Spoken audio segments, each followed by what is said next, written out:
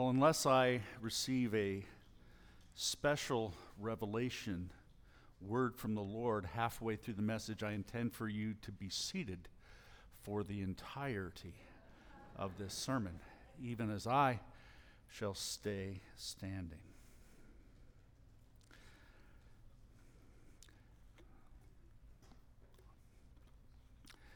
Near the end of the 19th century, the academic discipline of comparative religions was being introduced into universities across the Western world. Scholars attempted to find the essence of all belief systems, a common denominator shared as the same end by all world religions. And Adolf von Harnack, a professor of church history, wrote a book that perfectly captured the thought of this period.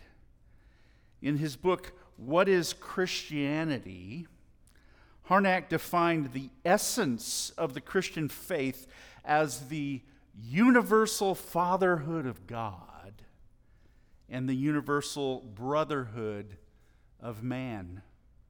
And you've heard that phrase before.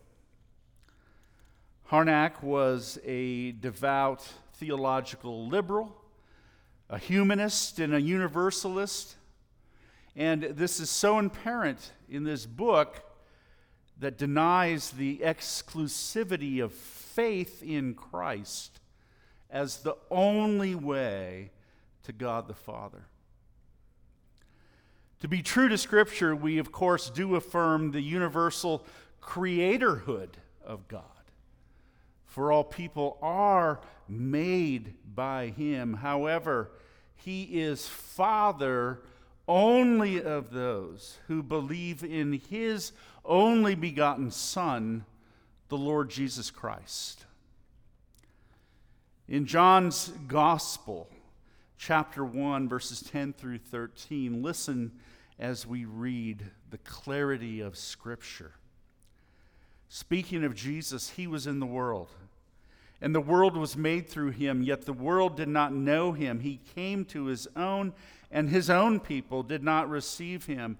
But to all who did receive Him, who believed in His name, He gave the right, the power, the authority to become children of God, who were born not of blood, nor of the will of the flesh, nor of the will of man, but of God. The fatherhood of God is not universal. It is not all-inclusive. Rather, it is particular and exclusive through faith in Jesus Christ. Steve Lawson, I've heard him say in person, and I've read him write many times, that every good sermon has only one point, regardless of how many points we need to make that one point. My friend Chris Ball begins and ends his sermons with a PowerPoint slide entitled Big Idea. The one main point, or the one big idea of our message on this Father's Day is this: for the Christian, to know and experience God as your Father in heaven will strengthen your every role and relationship on earth. To the men here this morning, I would say, to know and to grow and experience God as your Father will mold and shape and define and empower you as a father to your children, a son to your father, a husband to your wife, a friend to a friend or a stranger, as a grandfather, a brother, an uncle, an employee, an employer, a brother in Christ, to all of your brothers and sisters in Christ. To the women, I would say to know and grow and experience God as your Father will mold and shape and define and empower you as a mother, as a daughter, as a wife, as a friend, a sister, and so on. To begin to make this biblical case for our big idea this Father's Day morning, and to remind you that this Father's Day message on the fatherhood of God is not just for fathers, it is for fathers and sons and mothers and daughters, and I think that covers everyone here this morning. Would you turn, please, to Ephesians chapter 3?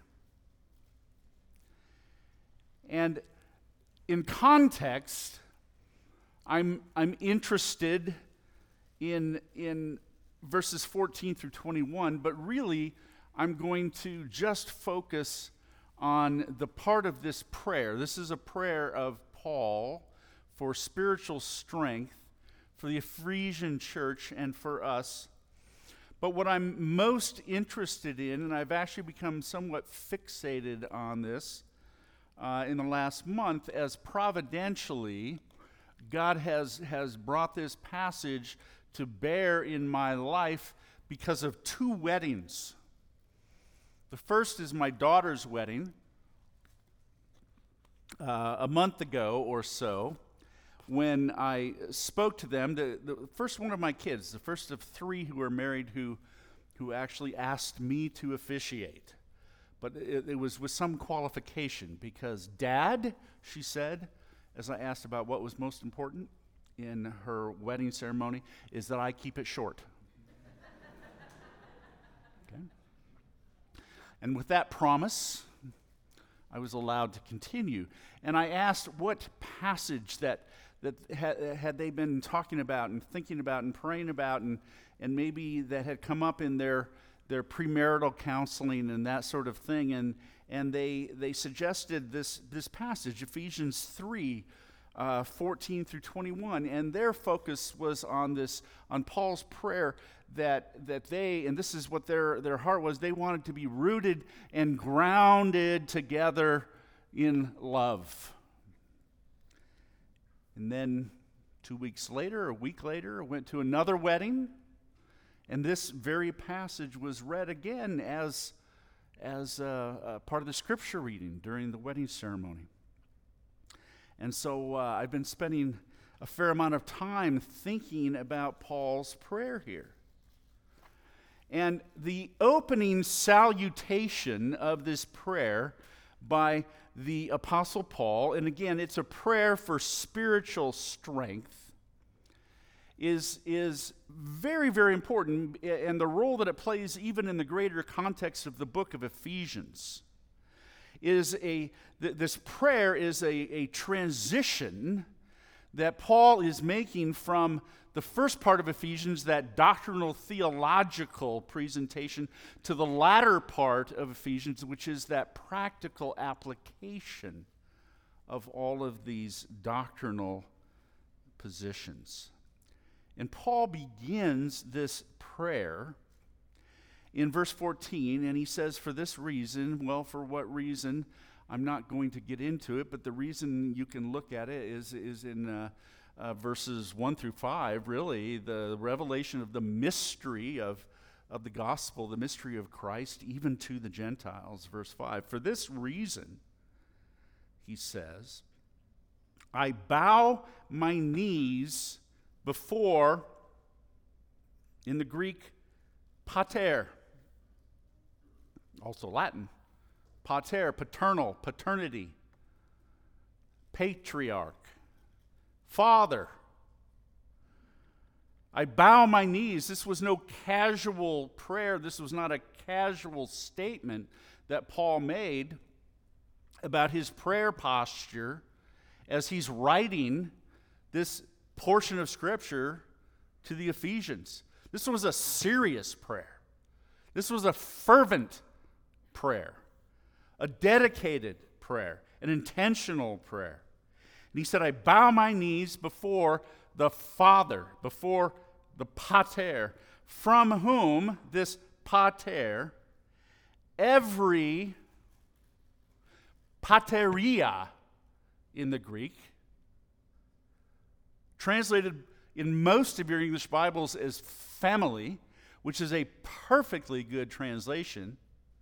It's just not a perfectly complete translation, because it could be translated, those of you with the ESV might see it in a footnote, it could be translated, and I am choosing to go with the translation, fatherhood. So let me say again, Paul prays, I bow my knees before the Father, from whom every fatherhood in heaven and on earth is named. Paul does this connection between the heavenly fatherhood of God and the earthly fatherhood of all other fatherhoods or families or human relationships even. And Paul's incredible prayer, it continues to the end of the chapter, is that we would be strengthened in our inner being. We'd be rooted and grounded in love. We would know the love of Christ. We'd be filled with all the fullness of God. Why? What's the purpose? What's the goal of this prayer? To the Father of all fatherhoods, who himself is the source and substance of every God-ordained, God-created relationship. It is chapter 4 that you'd be strengthened spiritually by your Father in heaven in your roles and relationships in the church. Chapter 5, that you'd be strengthened by your heavenly Father in the roles and relationships in marriage, husband and wife, chapter 5. That you would be strengthened by your heavenly Father, your relationship to your heavenly Father, chapter 6, in your roles and relationships in the home, in the world. Yes, as fathers and mothers and children and employers and employees. So our big idea, our main point is that for the Christian to know and experience God as your Father in heaven will strengthen spiritually your every role and relationship on earth. Well, I need at least 5. There are probably 50, there are probably 500 in Scripture, reasons why the fatherhood of God is going to strengthen you in your relationships on earth. There are 5 more things that I want to show you this morning about your Father in heaven so that you can better experience this amazing relationship. Number 1, God has always desired to be your Father and for you to be His child. We need to wrap your heart around that. God has always desired to be your Father and for you to be His child. You see, your Father, from before the beginning, because of His great love and for His own glory, has desired and willed and sovereignly chosen and has perfectly orchestrated with the Son and with the Spirit everything necessary to make Himself your Father and to make you His child for all eternity. Would you turn again, please, to our scripture reading, 1 John chapter 3.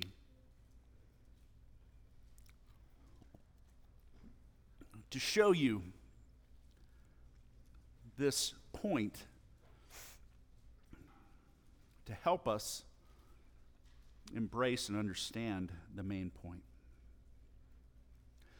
I need to warn you, we're not going to get very far into this passage, and it's going to take us a couple minutes anyway to get through the first word, because immediately we hear the Holy Spirit using the grammar of a drill sergeant with the aorist active imperative who says, stop and drop right now, do this one thing now, which is see, behold, gaze upon, stare so as to perceive and take it all in and understand it, see. What kind of love the Father has given. What are we supposed to see? We're supposed to see a very special kind of love, sort of love.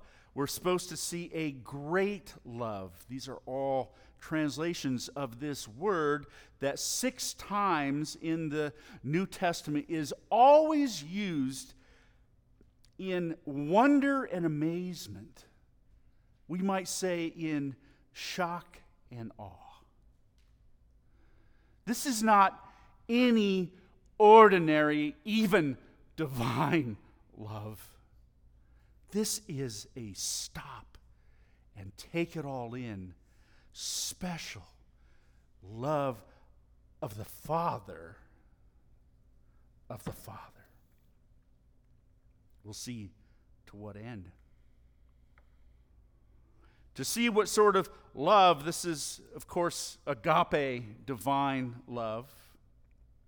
And it's the Father has given it, or He has bestowed it upon us. He has lavished it upon us, some translations. And what's its purpose? This love that we're supposed to stare at in amazement.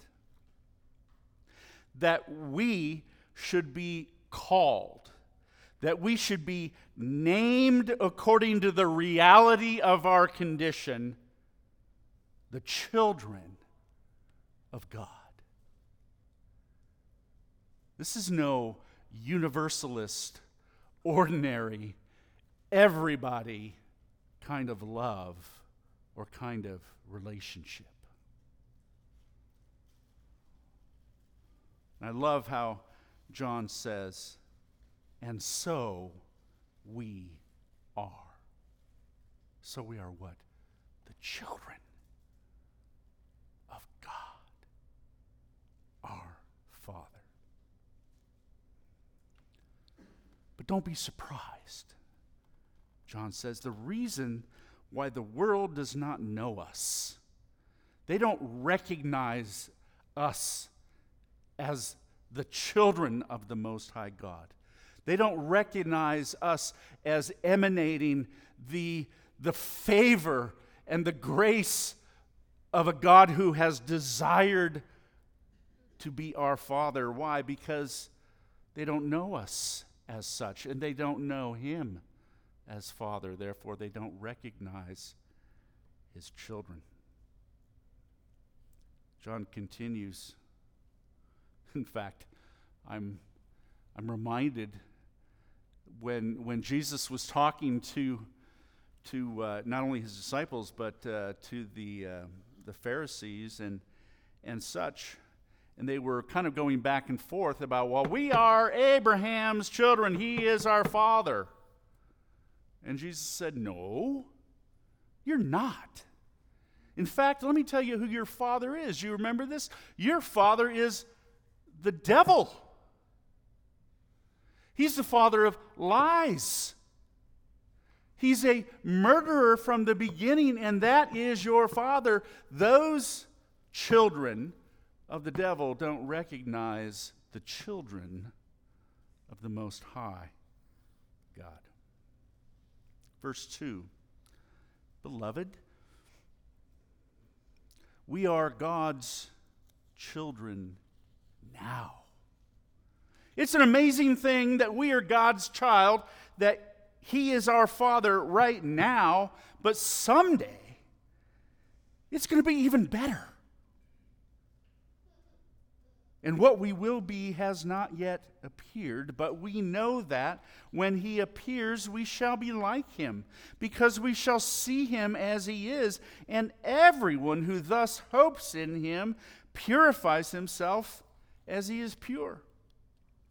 And again, let's jump ahead to chapter 4, verses 9 and 10, to stare, to gaze at more of this amazing Father love. In this, the love of God was made manifest among us, that God sent His only Son into the world so that we might live through Him. In this is love, not that we've loved God. We didn't initiate this relationship. We didn't initiate this love, but rather He did. He loved us, and He sent His Son to be the propitiation, the covering, the remission, the expiation, the atoning, acceptable, substitutionary satisfaction of a holy and righteous judge. Quick, turn, let's stare some more and be amazed. Ephesians chapter 1, verses 3 to 7. Blessed be the God and Father of our Lord Jesus Christ, who has blessed us in Christ with every spiritual blessing in the heavenly places. And Paul continues with examples of what this spiritual blessing in the heavenly places is. Verse 4, even as He chose us, elect us, in Him before the foundation of the world, so that we would be holy and blameless before Him. Now get this, in love He predestined us. For what? For adoption to Himself as sons through Jesus Christ, according to the purpose of His will, to the praise of His glorious grace, in which He has blessed us in the Beloved. In Him we have redemption through His blood, the forgiveness of our trespasses, according to the riches of His grace, which He lavished upon us. God has always desired to be your Father, and for you to be His child, and He has done everything from start to finish to make that true and real right now.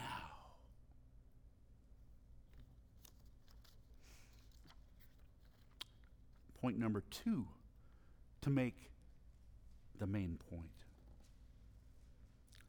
Your Heavenly Father only and always gives good gifts. In addition to being compassionate, merciful, caring, tender-hearted, long-suffering, and kind, being the perfect comforter and confidant and provider and protector, and we could go on and on and on about the nature and quality of this Father that we have. In addition to this, our Father constantly gives good gifts, and every gift is customized for our good. Every gift is customized perfectly to meet our needs. Do you believe that? Just listen. Just listen to these good gifts. Just some. from our Heavenly Father. From James chapter 1, don't be deceived, brothers. Every good gift, every perfect gift is from above, coming down from the Father of lights, with whom there's no variation, there's no shadow due to change. Jesus in Matthew 7, ask and it will be given to you. Seek and you will find. Knock, it will be opened to you. For everyone who asks receives, and the one who seeks finds. And to the one who knocks, it will be opened. Or which one of you, if his son asks for bread, will give him a stone? Or if he asks for a fish, will give him a serpent?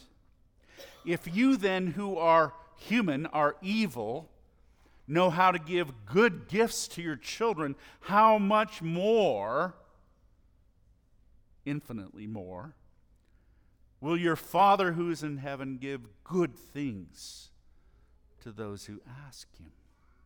In Matthew 6, therefore, don't be anxious, saying, what shall we eat? What shall we drink? What shall we wear? For the Gentiles, the unbelievers, seek after all these things. And your heavenly Father knows that you need them all. But seek first the kingdom of God and his righteousness, and all these things will be added to you. In Luke 12, don't seek what you're to eat and what you're to drink, or be worried, for all the nations of the world seek after these things, and your Father knows that you need them. Instead, seek his kingdom, and these things will be added to you. Philippians 4, 19-20, Paul says, my God, our Father, will supply every need of yours according to a certain standard. If I promised to meet every need of yours, or every need of all of you alls, you might be concerned. You want to know how capable I am, how resourced I am to meet your every need. And not just financially, materially, but spiritually. I wouldn't be able to. You know why? I can't meet my own needs apart from my Father. My God will supply every need of yours according to his riches in glory in Christ Jesus. And Paul just finishes up and says, to our God and Father be glory forever and ever. Amen. In 1 Timothy 6, Paul tells Timothy, for we brought nothing into this world. We can't take anything out of the world, but if we have food and clothing, with these things we'll be content. But those who desire to be rich fall into temptation, into a snare, into many senseless and harmful desires that plunge people into ruin and destruction. And I want you to know, brothers and sisters, children of God, what your Father gives and how much he gives. And when he gives, is always motivated by why he gives. Which is, and you know this, for his highest glory and for your greatest good. Do you believe that? Number 3. Because your Father delights so in you, he disciplines you as necessary, and it's always necessary. Solomon told his son in Proverbs 3:11 and 12 this, listen, my son, do not despise the Lord's discipline or be weary of his reproof. For the Lord reproves him whom he loves. And he does this as a father, the Son, in whom he delights. Your heavenly Father takes delight in you.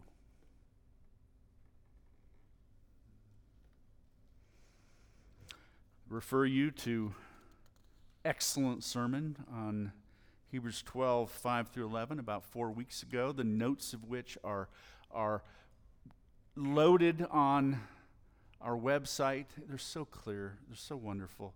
One click. Are you gathering them? Are you putting them into, a paper notebook? Are you putting them into a digital notebook? You should. What a wealth. And so I refer you to that. Because your Father delights so in you, he disciplines you. Number fourth thing that we need to know about our Father in heaven so that we might understand the main idea, the big point, the big idea today, is that your Heavenly Father has his own special name of endearment. Now, we never particularly talked about this with our kids, but we definitely had to talk about it with our grandkids. Because before the first grandchild was born, Karis sent Kim and I a book on choose your grandparent name, or names. And Karis let us know that we got one choice, one chance. Okay, we better make it good because this was going to be it. And she let all of her siblings know that this was it for all the grandkids. Poppy and Mimi. It is. Do you know that name, that special name of endearment of your Heavenly Father?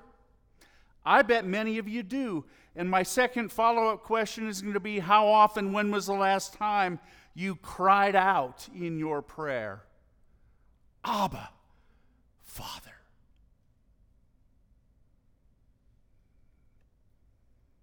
You have biblical permission. It's not speaking in tongues.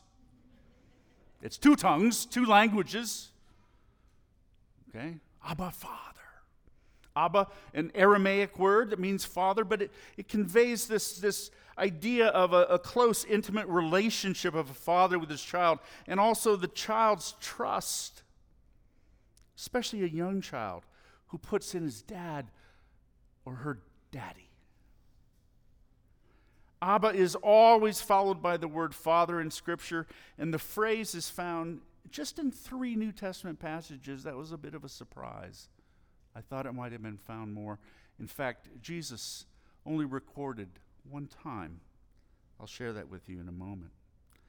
But together, the terms Abba and Father doubly emphasize the fatherhood of God. In 2 different languages, we are assured of God's special, tender care for us, his sons and daughters.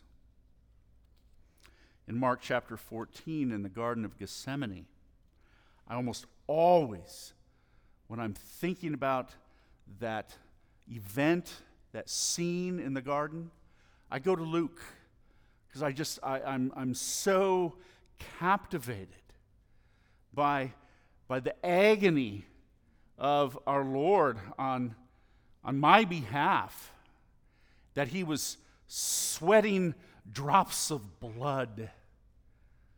So I don't go to Mark, where Jesus, as he was praying to his Father, he said, Abba, Father, Dad, Daddy, all things are possible for you. Remove this cup from me, yet not what I will, but what you will. Twice in his epistles, the Apostle Paul in Romans 8 and also in Galatians 4 says essentially the same thing. I'll read from Romans 8, and you can look up Galatians 4 through 7, but Paul said this. He said, "For all who are led by the Spirit of God are sons of God. For you did not receive the spirit of slavery to fall back into fear, but you've received the spirit of adoption as sons, by whom we cry, what? Abba, Father. The Spirit himself bears witness with our spirit that we are the children of God. And if children, then heirs, and if heirs of God, also fellow heirs, joint heirs with Jesus Christ, provided we suffer with him in order that we may also be glorified him. And Paul says, the Spirit of God in you, crying out in your heart, even in your words, Abba, Father, is the kind of praise and the kind of thanksgiving and the kind of relationship and the communication that you need to be having with your heavenly Father, and it will change every other relationship.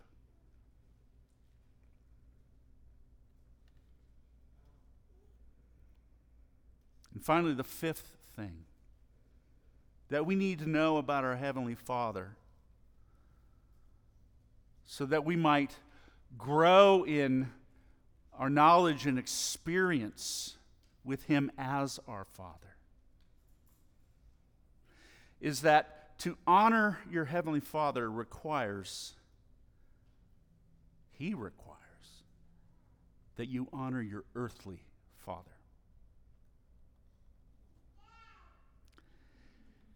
And he promises a special blessing for those who do honor him by honoring him. That you'll live long, you'll live well. Moses, Christ, Paul capture this heart of God to honor our earthly fathers and mothers.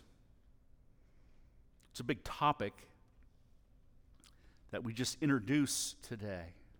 But honor is the same word that's used to describe honoring God, who alone is worthy of all honor. It means to value and to esteem highly. And even as the Israelites were at the base of Mount Sinai, breaking commandments 1 through 4, Moses was on the top of Mount Sinai with 2 tablets of stone, and God himself was etching his commands.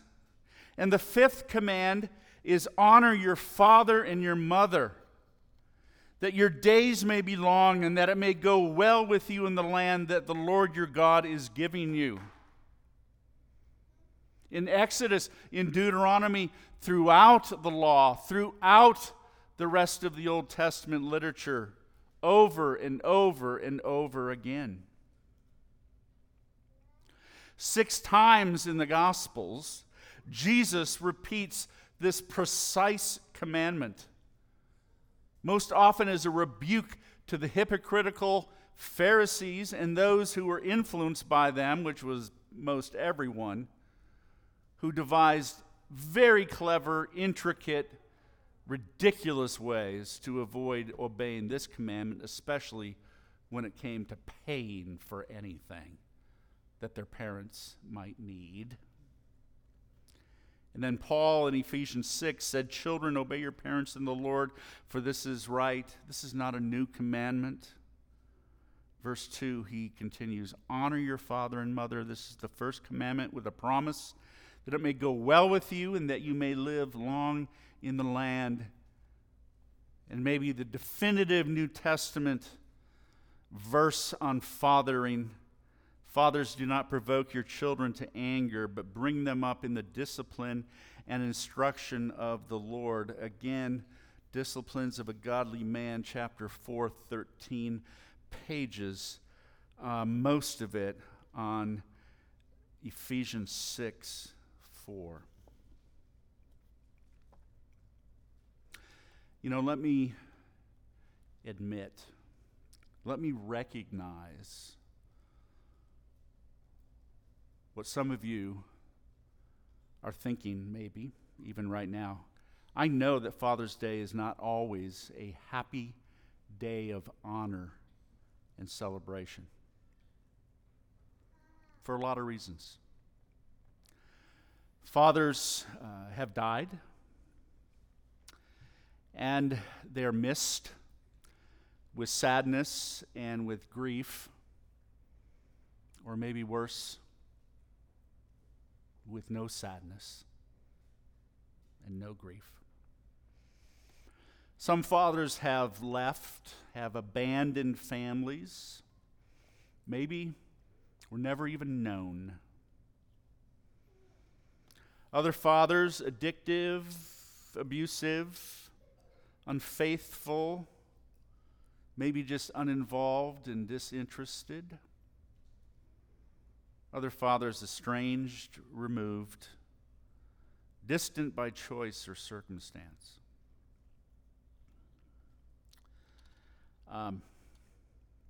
I've been alone all week. I'm alone family-wise, except for y'all, on Father's Day. Kim's in Dallas, and our fifth grandchild was born, fourth to Karis and Thomas. And Garrett and Avery are in Oklahoma, and he's celebrating Father's Day. Got his text first this morning, really early. And Kaylee's up in Sedona with a friend, and Casey's just moving in to her new place in Victoria, British Columbia. And providential, I'm not feeling sorry for myself at all, because number one, I've needed the time to prepare to share. And it also frees me up to be 100% focused on my mission this afternoon, which is to go visit my father and mother in a care facility here in town. And sad to say, I don't expect my father to be happy to see me. My mother and father both are suffering from severe dementia. My father is angry and afraid and even violent. And he has focused in on me, his oldest son, as the cause, the reason for everything that he's hurt and fearful and angry about. From having stolen all of his money and his house, and stolen his freedom to take his own medication and care for himself, and to put him into a place, and to take away his keys to drive, and the list goes on and on and on. And sometimes it can be just a little hard to honor my father until I take my eyes off of him and myself, and I fix my gaze upon my perfect Heavenly Father. And I remember that my dad, when he was 7 years old, his dad, who was a Princeton Seminary trained Reformed church pastor, stole off in the middle of the night with his mistress, who was the family housekeeper, and never came back.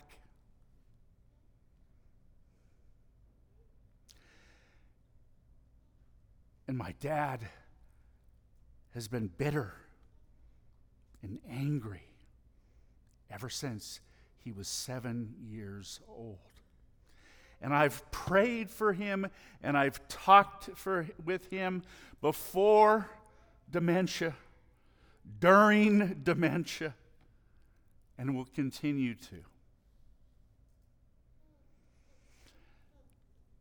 But what I'm going to tell my dad this afternoon is, Dad, thank you. I honor you for never leaving Mom or me or my brother. Thank you for staying. Thank you for taking me to church. Thank you for praying at meals. And I could think of 1,000 things that I'm disappointed about. And it doesn't matter.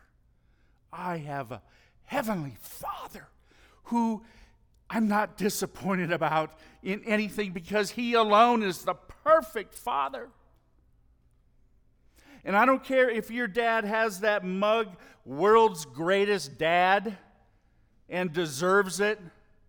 By the way, if you gave that to your dad, I know you were younger than 12.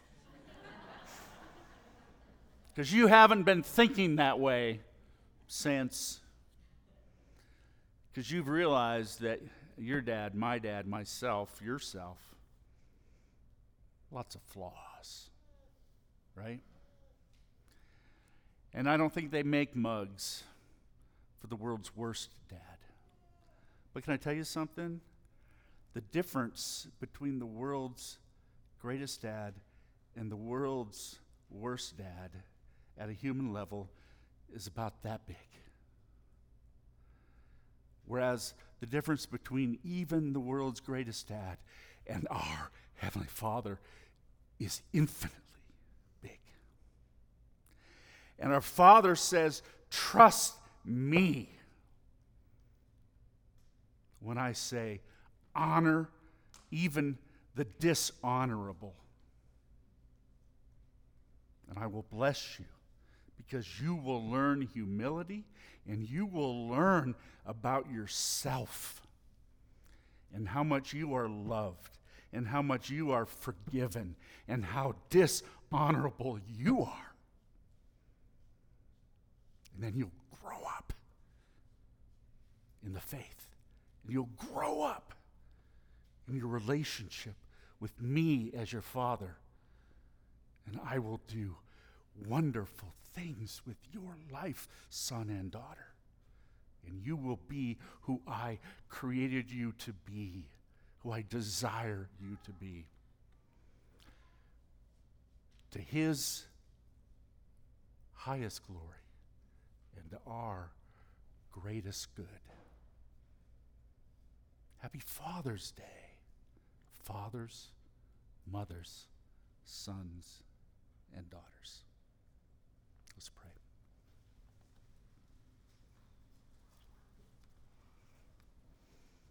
Father, when we look at you and we look at your love, we really don't know what to say. But thank you, Abba, Father. Thank you, Lord Jesus. Thank you, Holy Spirit of God, for loving us, the unlovely. In Jesus' name.